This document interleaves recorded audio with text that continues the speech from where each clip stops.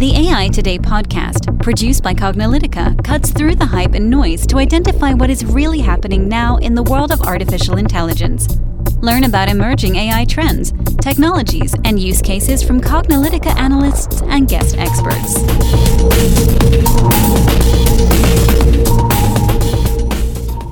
Hello, and welcome to the AI Today podcast. I'm your host, Kathleen Mulch. And I'm your host, Ronald Schmelzer. So today's podcast continues along in our AI use case series where we look at how AI, machine learning, and cognitive technologies are being applied to different industries so that we can see how they're being used and perhaps inspire us. If we're in those industries, we can see what is happening in that industry. But even if we're not, we can be inspired and see how it's put to practical use. So as we mentioned, we find that many of our listeners and customers at Cognilytica are looking to implement AI and finding these use cases. So today we're going to look at how AI is being used to help transform the education industry. Anyone who's ever learned, and I'm guessing that that's all of you listening to the podcast, know that learning is not a one-size-fits-all approach. What works for one person may not work for the next person. This is why there's a lot of vendors in the industry who have seen the huge potential for AI technologies to assist with learning and education. It's estimated that the total market of artificial intelligence in education will be $6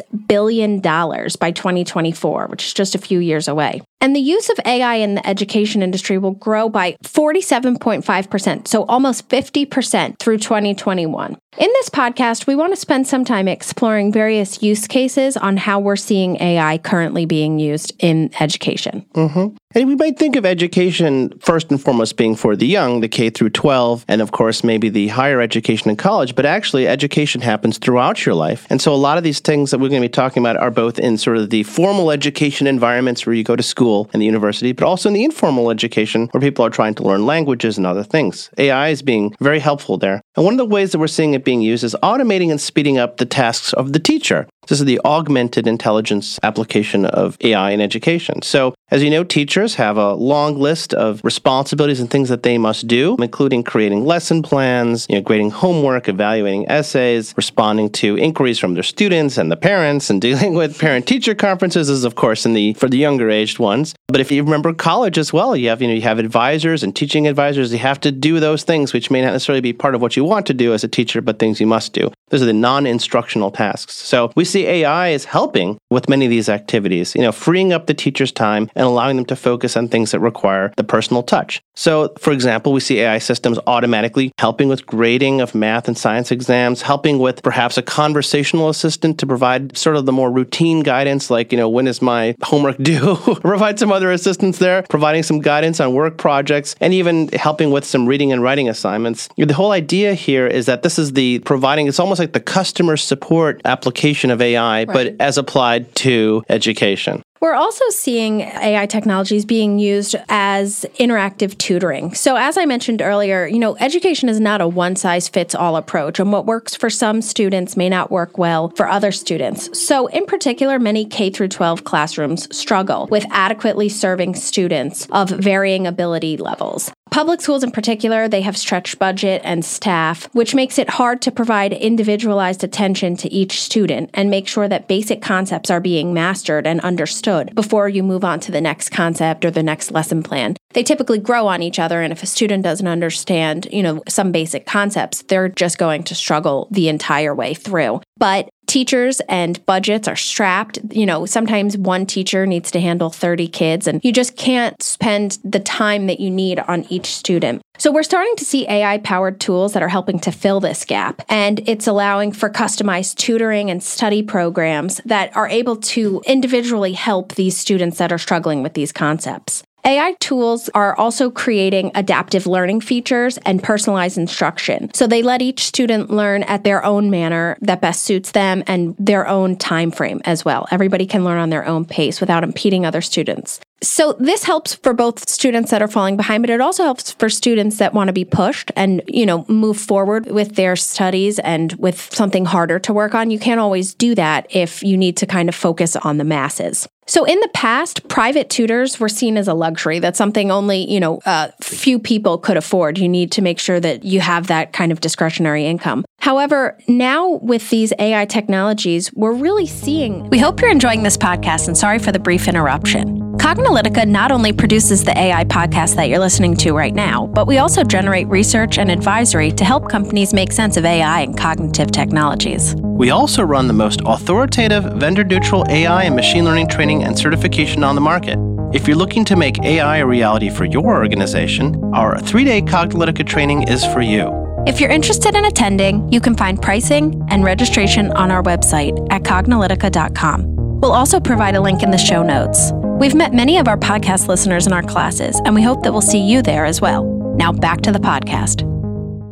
We're really seeing that, almost all children can now get this personalized attention that they need to help them be the best students that they can be. Yeah, I mean, this idea of sort of the tutor, or sort of what we see maybe not in the educational environment. We have these AI assistants, right, that help medical people do their jobs better, that help lawyers do their jobs better. Accountants. We've talked about this in some of our other use cases where it's like this assistant will say, did you check this? And do you need help with this?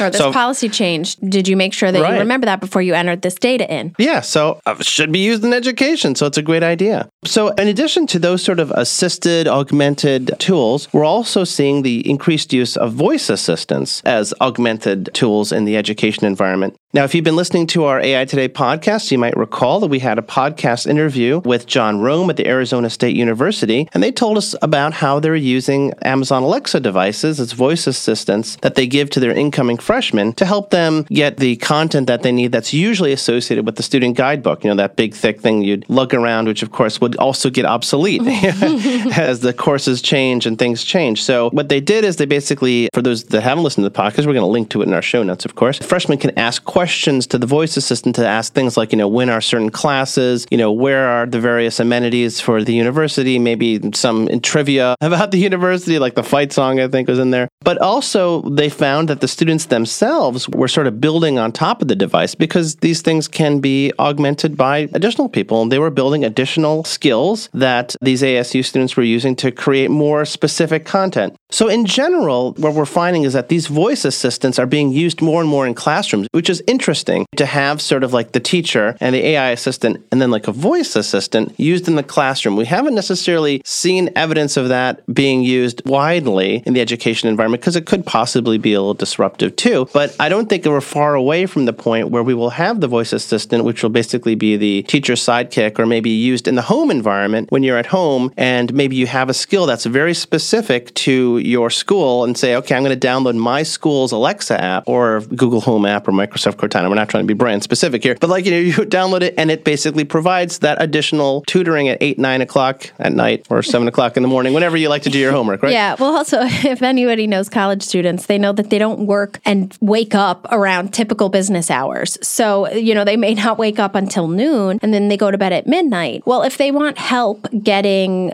basic questions answered about when student services are open, stuff like that, you can't always call in between 9 to 5 and expect that you're going to get your answer. Students they don't always work on that kind of time frame. So in particular, Arizona State cited that they had greater student satisfaction and higher usage of available facilities because they were able to take this voice assistant and enable it with, various knowledge and information that they needed. So it's good to know your audience too. If I'm staying up at 10 o'clock, I'm not going to be able to call somebody. There you go. Another way that we're seeing AI technologies being used in education is around creating hyper-personalized educational content. AI can act as a personalized learning companion, adapting to each student's individual learning styles. Various natural language processing technologies are able to condense and summarize text into smaller, more digestible study guides. So it's able to take an entire textbook and break it down into smaller, digestible sections that students can use instead of,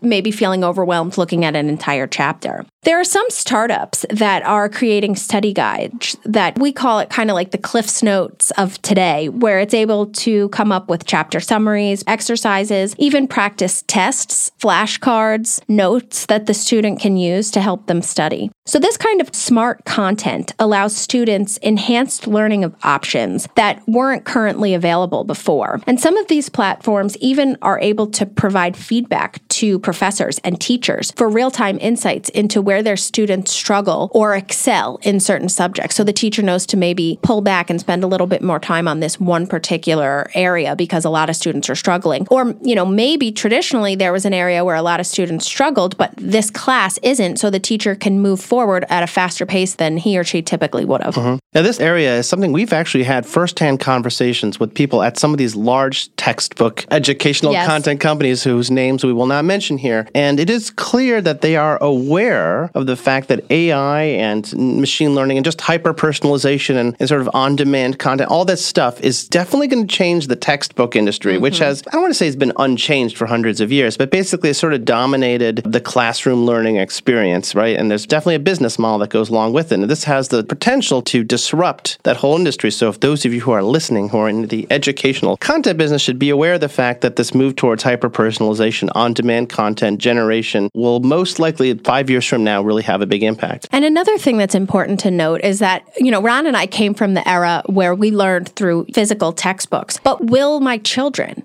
And so will they be used to this where, they're like, Mom, what's a textbook that's paper? This is crazy. And then take that into continuing learning where we said this isn't just for the classroom, but this is for corporations and beyond. So, 30, 40, 50 years from now, is that going to be expected that it's like, no, I don't learn from a textbook. No, I don't learn from a book. It's these online interactive AI-enabled technologies that are helping me learn. And this is now the norm for all types of learning. Yeah, you'll have personalized content. It's interesting how this, maybe we'll loop into this near the end of our conversation to see how this might change education in general. But we definitely see big impacts here. Sort of more on the more straightforward side, the administrative side of managing education. The thing about AI technologies is not being used just in that classroom environment, even, as I mentioned earlier, to help teachers prepare for their classroom environment. But we're starting to see, especially at the higher education and primary school levels, at the private institutions, they're really dealing with a lot of administrative burdens, especially around, budgeting and dealing with enrollments and the whole application volumes. There's actually a whole crisis going on right now, but college admissions, we won't talk about that. But basically, the challenge of dealing with that, right, and struggling to handle this application admissions process in the higher education space especially. And filtering through this large pool of potential students is time-intensive, tedious, and error-prone, and now I could probably say prone to bias for people making decisions for who knows what reasons why certain people are being admitted and certain people are not. That's all coming to light now. So, of course, what role can AI play here?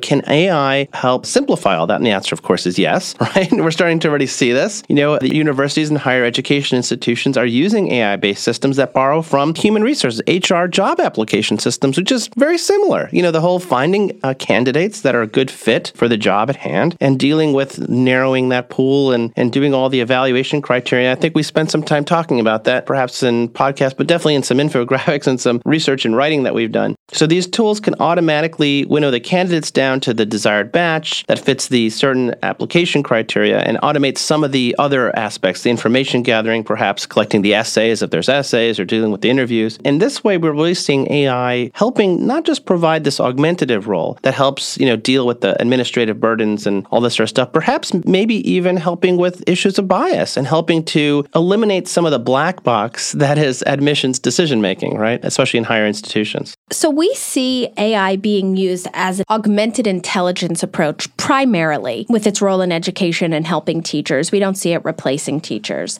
These AI technologies can add capabilities where they either didn't exist before, such as the case with content summarization technology, or where there was high human labor required. And it can be used for more personal interaction with each student. So we went through a few examples of how that's possible. We did a podcast recently on the concept of hyper-personalization, where you're really looking at each individual instead of putting them into buckets and groups and making generalizations about people. Well, we get to the point where each student has their own curriculum for the year, and we can hyper-personalize that content for each student in the particular ways that that student learns best with learning styles and curriculum materials. So, for example, say that, you have a student who's excelling in reading but is struggling in in math. Well, and maybe, they are well above their peers. They're reading 1-2 grade levels ahead, and there's nobody else that can be in a reading group with them. Well, typically in the past, teachers don't have the capacity to have 10, 15 different reading groups. They might only have 3. So that's students getting bored in the highest reading group. Well, could they now have this hyper-personalized approach where the student can interact with their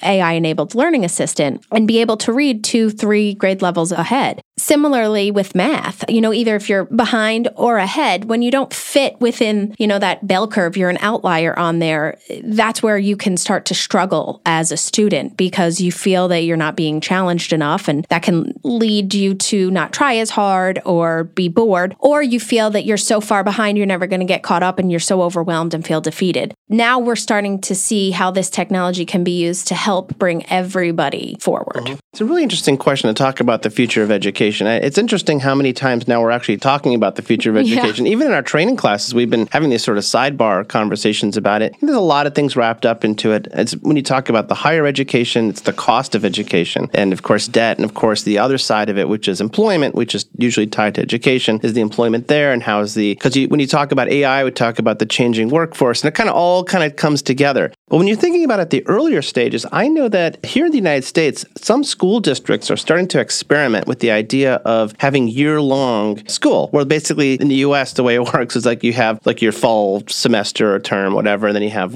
winter break, and then you have your spring, and you got the spring break, and then you have the rest of it, and then you have summer break, which is 2 months or something like that, 2.5 months, right? 10 weeks, something like that. Sometime in June to the end of August, beginning of September. And there have been a lot of people, obviously what happens usually during the summers, you got that summer slump. They their brains aren't really focused on education, they're focused on other things, and they slump. And so some schools are experimenting with the idea of sort of regular, just having school all year and just taking regular breaks, 2 months on, a couple of weeks off, 2 months on, a couple of weeks off. If you think about it that way, especially with what we've just been talking about with hyper-personalized content, the idea of the grade system, like school grades, kind of doesn't make sense anymore. You're okay, first grade, second grade, third grade, fourth grade. If everybody's on a hyper-personalized track and school is kind of going on all year, then basically you're just in school and your curriculum continues to adapt as you adapt. And you just have to make sure that you're meeting whatever the expectations are by the times you're supposed to. But you should be, because if you have hyper-personalized content, it's helping you where you're weak, and it's basically accentuating where you're already doing well. So I'm wondering if these things start to really work.